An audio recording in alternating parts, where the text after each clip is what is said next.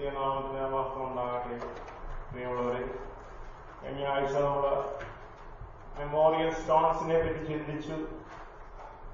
നമ്മൾ പഴയത് ഓർത്തുകൊണ്ട് തന്നെ ദൈവത്തെ അനുഗമിപ്പാനും പുതിയ വഴിത്താരകളിലേക്ക് തിരിയുവാനുള്ള ഒരു ആഹ്വാനമാണ് കഴിഞ്ഞ ആഴ്ച നമുക്ക് ലഭിച്ചത്. ഇന്ന് നമ്മൾ ദൈവവചനം ധ്യാനിക്കുമ്പോൾ today we meditate upon how we become the people of God. God has specially and specifically called us under our name, and we have to respond Him through faith. വിശ്വാസത്തിലൂടെ ദൈവത്തോട് പ്രതികരിക്കേണ്ട ആവശ്യമുണ്ട്. നമുക്കൊരു ചോസൻ കമ്മ്യൂണിറ്റി ആയിട്ട് എങ്ങനെ നിൽക്കാൻ സാധിക്കും? ഈ ലോകത്തിൽ പലരെയും ഫോളോ ചെയ്യുന്ന ധാരാളം പേരുണ്ട് എന്ന് നമുക്കറിയാം.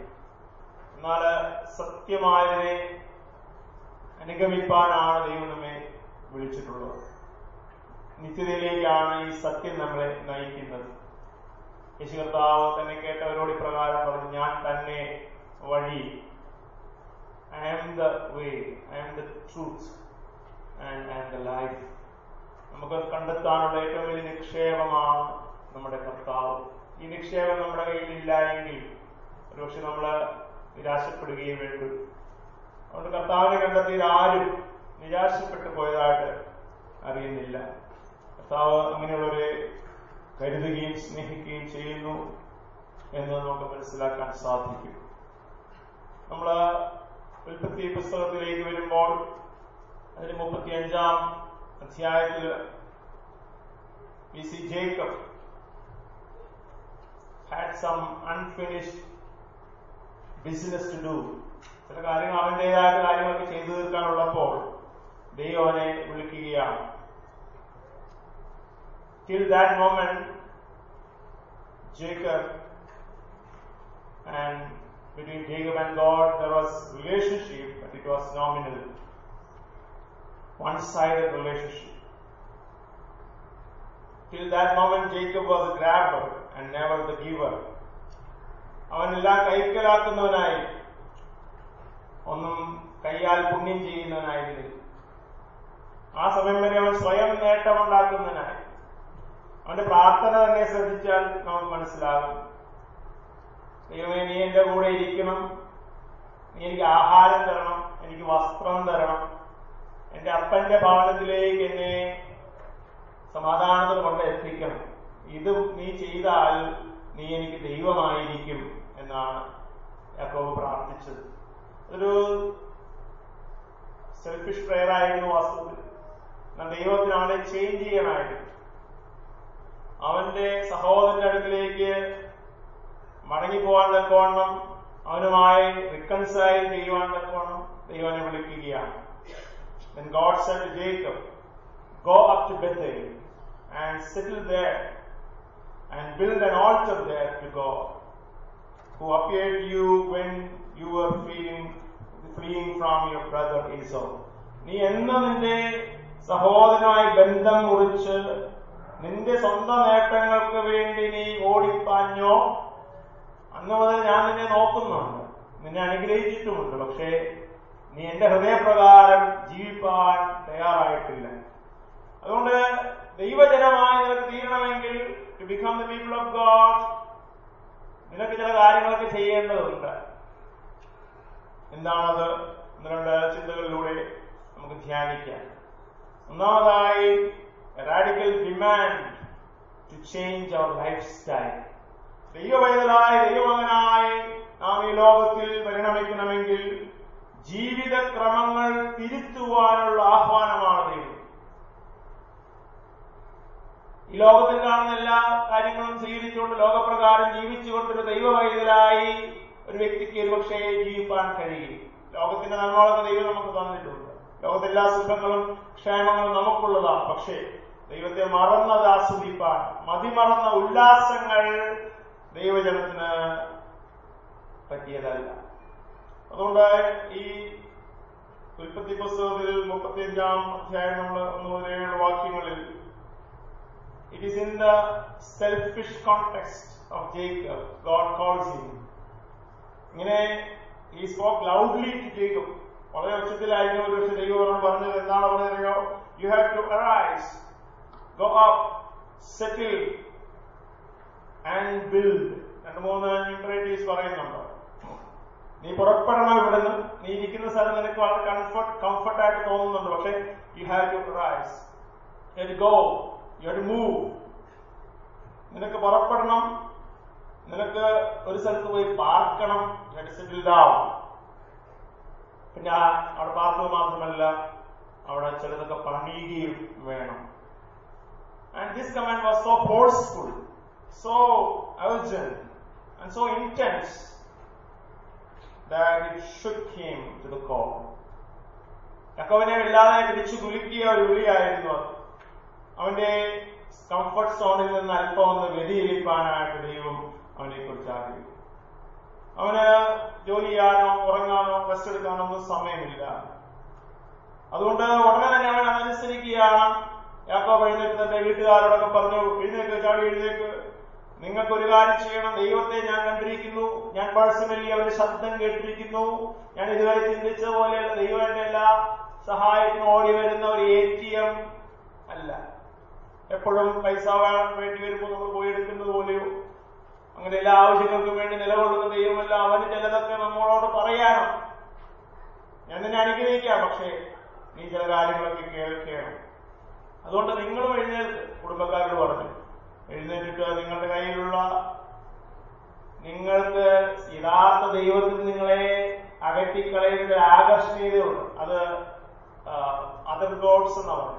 അത് ദൈവമായിരിക്കണം. ദൈവമെന്ന് സങ്കല്പിച്ച് നിങ്ങൾ ചിന്തിക്കുന്ന, നിങ്ങൾ ജീവിതത്തിൽ പ്രയോറിറ്റി കൊടുക്കുന്ന, ഒരുപക്ഷെ ജീവനുള്ള ദൈവത്തെക്കാൾ നിന്നെ വിടുവിച്ച, അനുഗ്രഹിച്ച, നീ പ്രാർത്ഥിച്ചപ്പോൾ നിന്റെ അപേക്ഷ കേട്ട യഥാർത്ഥവാനായ ജീവനുള്ള ദൈവത്തെ ഉപേക്ഷിച്ച് അവന്റെ കൽപ്പനകളൊന്നും കേൾക്കാതെ നിന്റെ ഇഷ്ടമുള്ള ദൈവങ്ങളെ നീ ഉണ്ടാക്കി.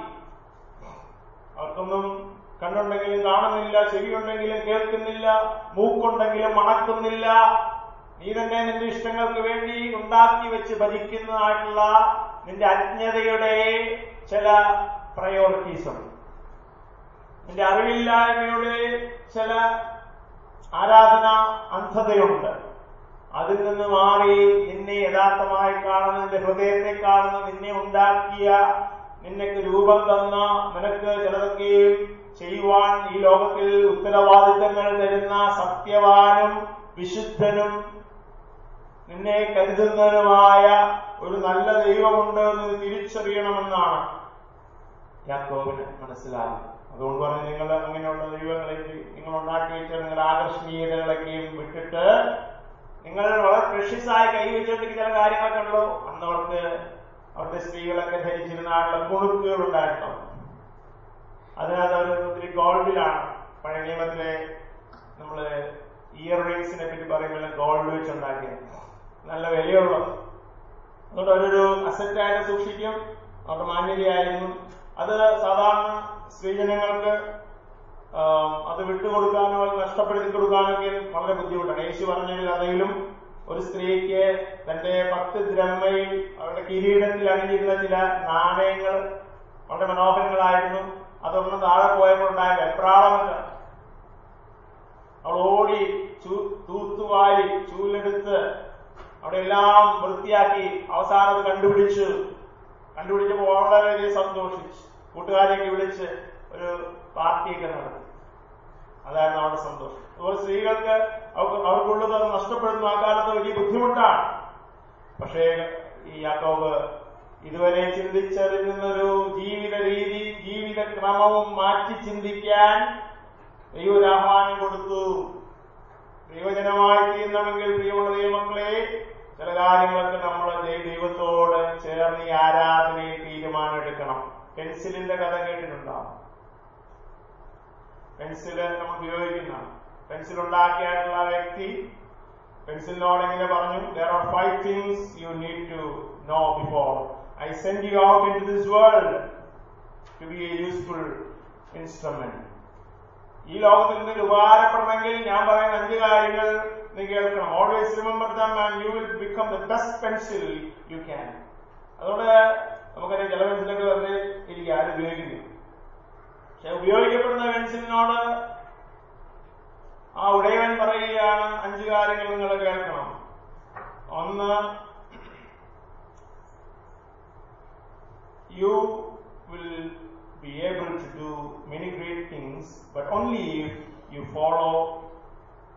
you allow yourself to be held in someone's hand. ആരുടെയെങ്കിലും ഒരു വ്യക്തിയുടെ കരങ്ങളിൽ നീ നിന്നെ തന്നെ ഏൽപ്പിച്ചു കൊടുക്കണം എന്നാണ് പറഞ്ഞത്. രണ്ടാമത്, ഇടയ്ക്കിടയ്ക്ക് ഷാർപ്പണിങ്, വേദനയുടെ അനുഭവങ്ങൾ നിന്റെ ജീവിതത്തിൽ മൂർച്ഛപ്പെടുന്നതിന്റെ വേദനയും മുറിവും നീ അനുഭവിപ്പാൻ തയ്യാറാകണം. മൂന്നാമത്, നീ തന്നെ വരുത്തുന്ന മിസ്റ്റേക്സ് തിരുത്തപ്പെടാനും തിരുത്തി എഴുതാനും നീ തന്നെ തയ്യാറാകണം എന്നുള്ളത്. Whatever mistakes you commit, you have to correct it and redo it again. നാലാമത്, നിന്റെ ഉള്ളിൽ ഒരു പെൻസിലിന്റെ അനുഭവമാണ്. മറ്റുള്ളവരുടെ എന്താണ് അതിന്റെ ഉള്ളിലുള്ളത് അത് തന്നെയായിരിക്കണം. നീ വേറെ ഒന്നും ആയിട്ടില്ല നിന്റെ ജീവിതകാലത്ത് സാധിക്കും. നിന്നെ അതിനുവേണ്ടി മേക്ക് ചെയ്തിരിക്കുന്ന നിന്റെ ഉള്ളിൽ നീ എന്താകുന്നു അതായിട്ട് തന്നെ നീ തുടരണം. നിന്റെ ദൈവം എന്തിനായിട്ട് സൃഷ്ടിച്ചിരിക്കുന്നു അത് തന്നെ ആയിരിക്കണം നീ. അഞ്ചാമത്തെ കാര്യം പെൻസിലിനോട് പറഞ്ഞത്, സാഹചര്യങ്ങളെ അവഗണിച്ചോളൂ. എന്ത് സാഹചര്യം വന്നാലും നിന്റെ ഡ്യൂട്ടി, എഴുതുക എന്നുള്ള ഡ്യൂട്ടി നീ തുടർന്നുകൊണ്ടേയിരിക്കും. ഇങ്ങനെയാണെങ്കിൽ മാത്രമേ നിനക്ക് എന്റെ വകയായി തീരുവാനായിട്ട് സാധിക്കും. ദൈവമക്കളെ, ദൈവം നമ്മെ വിളിച്ചിരിക്കുമ്പോൾ നമ്മുടെ ജീവിതത്തിൽ radical change in our life style ഉണ്ടായിരിക്കണം എന്നാണ് ഒരു ദൈവവൈദ്യനെ കുറിച്ച് ദൈവം ആഗ്രഹിക്കുന്നത്. യാക്കോബ് പറയുകയാണ്, നിങ്ങൾ പഴയകാലം പോലെയല്ല, നിങ്ങളെ തന്നെ വെടിപ്പാക്കുകയും വിശുദ്ധീകരിക്കുകയും നിങ്ങൾ വസ്ത്രം മാറുകയും. നമ്മൾ പകരങ്ങൾക്ക് പുതിയ റോബൊക്കെ കൊടുത്തു, അല്ലെങ്കിൽ അവിടെ എല്ലാവരും അവർ നമ്മൾ ആരും ഉണ്ടായിരുന്ന പോലല്ല. അവർക്കൊരു പ്രത്യേകതയുണ്ട്, അവർ സെറ്റപ്പാർക്കാണ്, അവർക്കൊരു റെസ്പോൺസിബിലിറ്റി ഉണ്ട്. അവർ ദൈവത്തിന്റെ വിശുദ്ധ വേലയ്ക്കായി വേർതിരിച്ച് പ്രാർത്ഥിച്ചു. ഇതിനാണ് ദൈവത്തിന് വേണ്ടി ചില കാര്യം ചെയ്യാൻ തീരുമാനമെടുക്കുന്ന നിമിഷങ്ങളാണ്. അപ്പോൾ അവന്റെ ലൈഫ് സ്റ്റൈൽ ഒന്ന് മാറ്റേണ്ടിയിരിക്കും. യാക്കോബ് തന്റെ ബ്രദറിന്റെ അടുത്ത് has to go and meet his brother with calmness of mind and to reconcile with Esau. ഒത്തിരി വറി ചെയ്ത് കാണും സ്വന്തമായിട്ട് ഒക്കെ മൂവ് ചെയ്യാനായിട്ട്. കാരണം ഒറ്റയ്ക്കാണെങ്കിൽ പെട്ടെന്ന് പോകാൻ. ഇപ്പൊ കൂട്ടത്തില് റാഹേലുണ്ട്, ലേയുണ്ട്, മക്കളുണ്ട്, തോഴിമാരുണ്ട്, അവരുടെ മക്കളുണ്ട്, എല്ലാവരെയായിട്ടൊക്കെ പോകാൻ വലിയ ബുദ്ധിമുട്ടാണ്. ആൻഡ് നോട്ട് ഓൺലി ദാറ്റ്, ഒരു വലിയ ഹൊറർ അവരുടെ ജീവിതത്തിൽ നാട്ടുകാരാൽ ഉണ്ടാകുന്നതായിട്ട് ആധ്യാത്മികത പഠിക്കാനായിട്ട് സാധിക്കും. ഒരു ടെറർ എന്നുള്ള വാക്ക് തന്നെ ആദ്യമായി ബൈബിളിൽ കാണുന്നത് ഈ യാക്കോബ് പേടിച്ചതാണ്. ചുറ്റുപാടുള്ള വൈരികളാൽ, അവന് വരുമെന്ന് കരുതിയ അനർത്ഥങ്ങളാൽ അവൻ പേടിച്ചു പോയി. നാം നേരിടുന്ന ഭയം കൊണ്ട് നമ്മുടെ പ്രവർത്തനങ്ങൾ ഒരിക്കലും ബാധിക്കപ്പെടരുത് എന്നുള്ളതാണ് ധൈര്യം. ദൈവത്തിന്റെ സന്നിധി ഒരു ചേഞ്ച് നമ്മുടെ ജീവിതത്തിൽ വരണമെങ്കിൽ, ഇവിടെ കംഫർട്ട് സോണിൽ എല്ലാം സുഖമാണ്, അപ്പനും അമ്മയുണ്ട്, എല്ലാം ഉണ്ട്. പെട്ടെന്നൊരു സാഹചര്യത്തിലേക്ക് മാറിപ്പോകേണ്ടി വരുമ്പോൾ നമുക്കുണ്ടാകുന്ന പേടി. വാട്ട് ഈസ് ഫിയർ എന്ന് ചോദിച്ചാൽ മാർക്ക് ട്വെയിൻ പറയുന്നത്, courage is resistance to fear. ഭയത്തോടുള്ള പ്രതിരോധമാണ് കറേജ് എന്ന് പറയുന്നത്. And a mastery over fear, not absence of fear. ഭയം എല്ലാവർക്കും, പക്ഷെ അതിനെ അതിജീവിപ്പാനുള്ള ദൈവകൃപ നമ്മൾ പ്രാപിച്ച് മുന്നേറണം എന്നാണ് പറയുന്നത്. അതുകൊണ്ട് നമ്മുടെ ആക്ഷൻസ് ഒരു കാരണവശാൽ ചുറ്റുപാടുള്ള ആശങ്കകളോ ഭയങ്ങളോ ആയിട്ട് മാറരുത്, സ്വാധീനിക്കപ്പെടാനിടയാണ്. ദൈവത്തിന് വേണ്ടി വലിയ കാര്യങ്ങൾ ഉദ്യമിപ്പാൻ, ചെറിയ കാര്യങ്ങളായിരിക്കും. നമ്മൾ ബൈബിൾ വായിക്കാൻ പറയുന്നതായിരിക്കും. എല്ലാവർക്കും ചിലപ്പോൾ പേടിയോ ഞാനില്ല. ടേക്കപ്പ് ലെക്ചർ, ചിലപ്പോൾ ഒരു സൺഡേ സ്കൂൾ ടീച്ചറാകാനായിട്ട്, ഒരു യൂത്തിന് ഒരു ക്ലാസ് എടുക്കാനായിട്ട്, അല്ലെങ്കിൽ കർത്താവിനാവുന്ന ഒരാളെ ഇൻവൈറ്റ് ചെയ്യാനായിട്ട് ദൈവത്തിന്റെ അവസരങ്ങൾ നമ്മൾ പാഴാക്കരുത്. അതാണ് എനിക്ക് പറയാനുള്ളത്. നമ്മുടെ ജീവിത രീതിക്ക് അല്പൊരു ചേഞ്ച് ദൈവജനമായി മാറുമ്പോൾ കർത്താവ് നമുക്ക് നൽകും. ആ വിളി സ്വീകരിപ്പാൻ ദൈവങ്ങളെ സഹായിക്കും. രണ്ടാമത്തെ ചിന്ത, prioritise God's business than ours. ദൈവത്തിന്റെ കാര്യങ്ങൾ നമ്മുടെ കാര്യങ്ങളെക്കാൾ മുൻപിൽ വയ്ക്കുക. Prioritise God's business in our life. അപ്പോസ്തല പ്രവൃത്തികളാണ് നമ്മൾ രണ്ടാമത്തെ ഭാഗമായിട്ട് കേട്ടത്. അവിടെ നമ്മളൊരു സ്ത്രീയെ പറ്റി കേട്ടു. അവളുടെ പേര് Lydia. We heard of a woman who walked worthy to the Lord, of the Lord, who prioritized God's business than hers. Her name was Lydia. അവളാണ് മാസിഡോണിയയിൽ ആദ്യത്തെ ഒരു ബിലീവറായിട്ട്, യേശുവിന്റെ വകയായിട്ട് അപ്പോസ്തലനായ പൗലോസിന്റെ പ്രസംഗത്തിലൂടെ മാനസാന്തരപ്പെട്ട് കടന്നു വരുവാനായിട്ട് ഇടയായിത്തീർന്നു. And after Lydia was saved, her home became the first place where the Christians of Philippi met regularly. എത്ര മാറ്റമാണെന്ന് നോക്കി. ഒരു ജീവിതത്തിൽ യേശു വന്നു കഴിയുമ്പോൾ അവളുടെ ഹൃദയം തുറക്കുക മാത്രമല്ല, അവളുടെ ഭവനം അനുഗ്രഹിക്കപ്പെടാൻ തക്കവണ്ണം ദൈവിക ആരാധനയ്ക്കായും പ്രാർത്ഥനയ്ക്കായും തുറന്നു കൊടുക്കും. And this lady became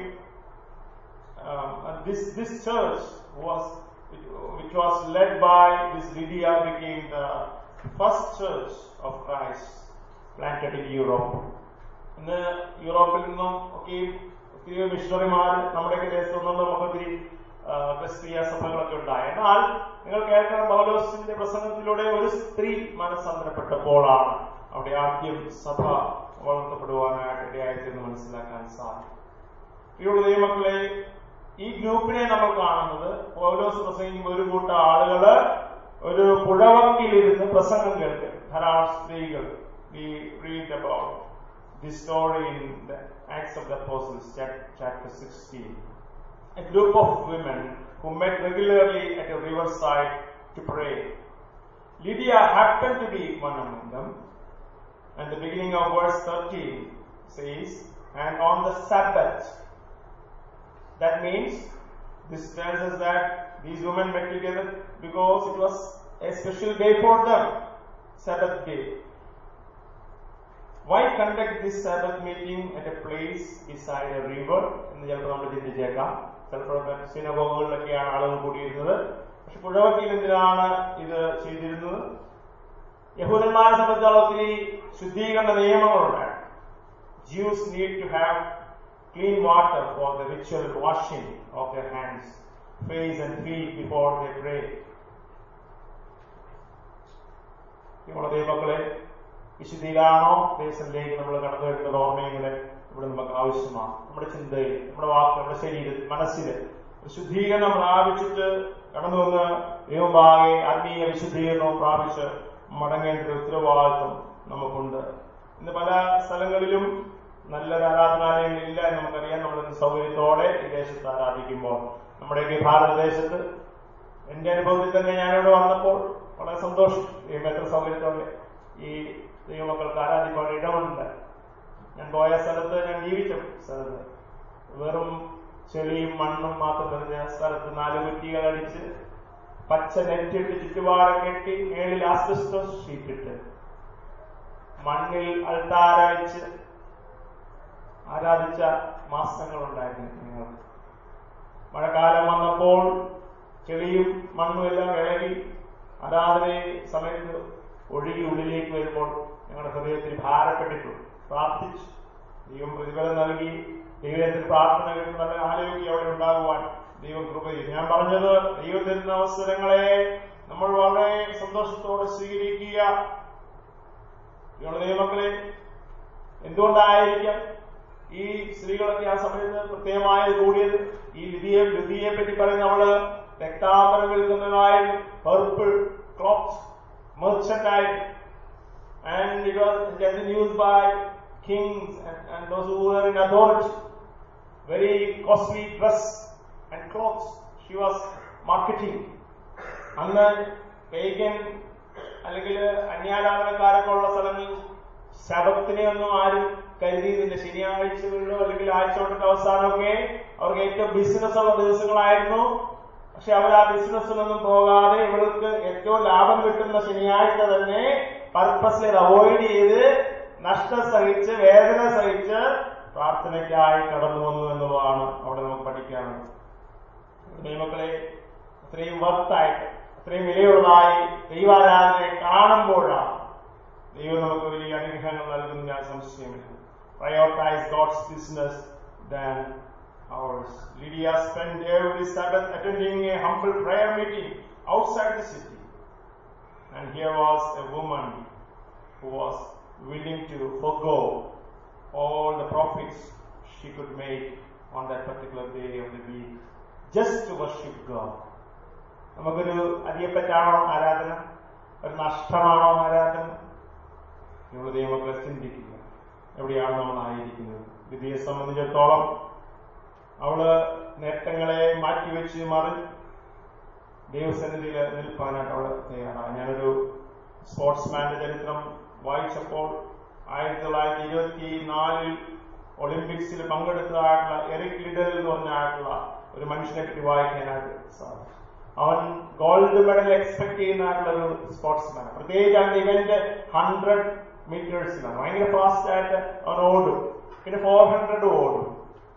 100 മീറ്റേഴ്സിന്റെ ഇവന്റ്സിന്റെ ഹീറ്റ്സ് വന്നത് മുഴുവനും ഞായറാഴ്ചകളിലായിപ്പോയി.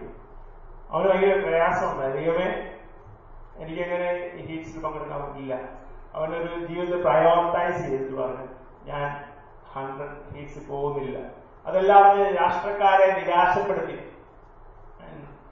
They were all saddened and discouraged to see this man not participating in the heats. Gold medal expect ചെയ്തതാണ്. പക്ഷേ അവൻ പ്രാർത്ഥിച്ചു. 400 കയറി. 400 മറ്റുള്ള ദിവസങ്ങളായി.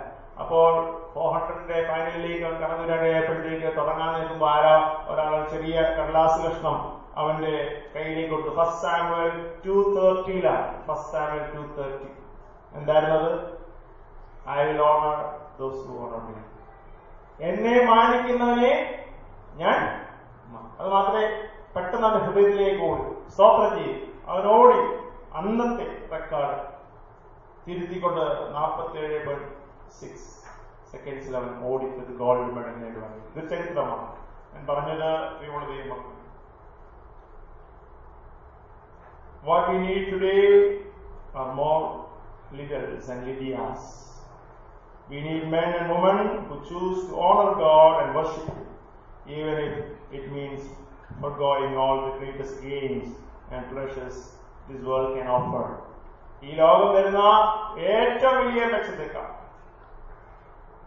നല്ലതാണ്, ഉത്തമമാണ് ദൈവത്തിന്റെ സന്നിധിയിരിക്കുന്നതെന്ന് നിങ്ങൾ ഓരോരുത്തരും ചിന്തിപ്പാൻ ഹൃദയപൂർവ്വം തയ്യാറായാൽ ജീവനുള്ള ദൈവം നമുക്ക് വേണ്ടി കരുതിയിരിക്കണം. പേടിക്കണ്ട. അതുണ്ടാക്കി ഇതുണ്ടാക്കി വെച്ചവരേക്കും നമുക്കറിയാം. എല്ലാം കരുതി കൂട്ടി വെച്ചവരേക്കും നമുക്കറിയാം. എത്ര പേർക്ക് അതൊക്കെ ജീവിതത്തിൽ സമ്പൂർണ്ണമായി ആസ്വദിക്കാൻ പറ്റിയെന്നും നമ്മൾ ചിന്തിക്കേണ്ടത്. അതുകൊണ്ട് ഒരിക്കൽ പോയി നഷ്ടം വരെ നഷ്ടം വന്നോട്ടെ.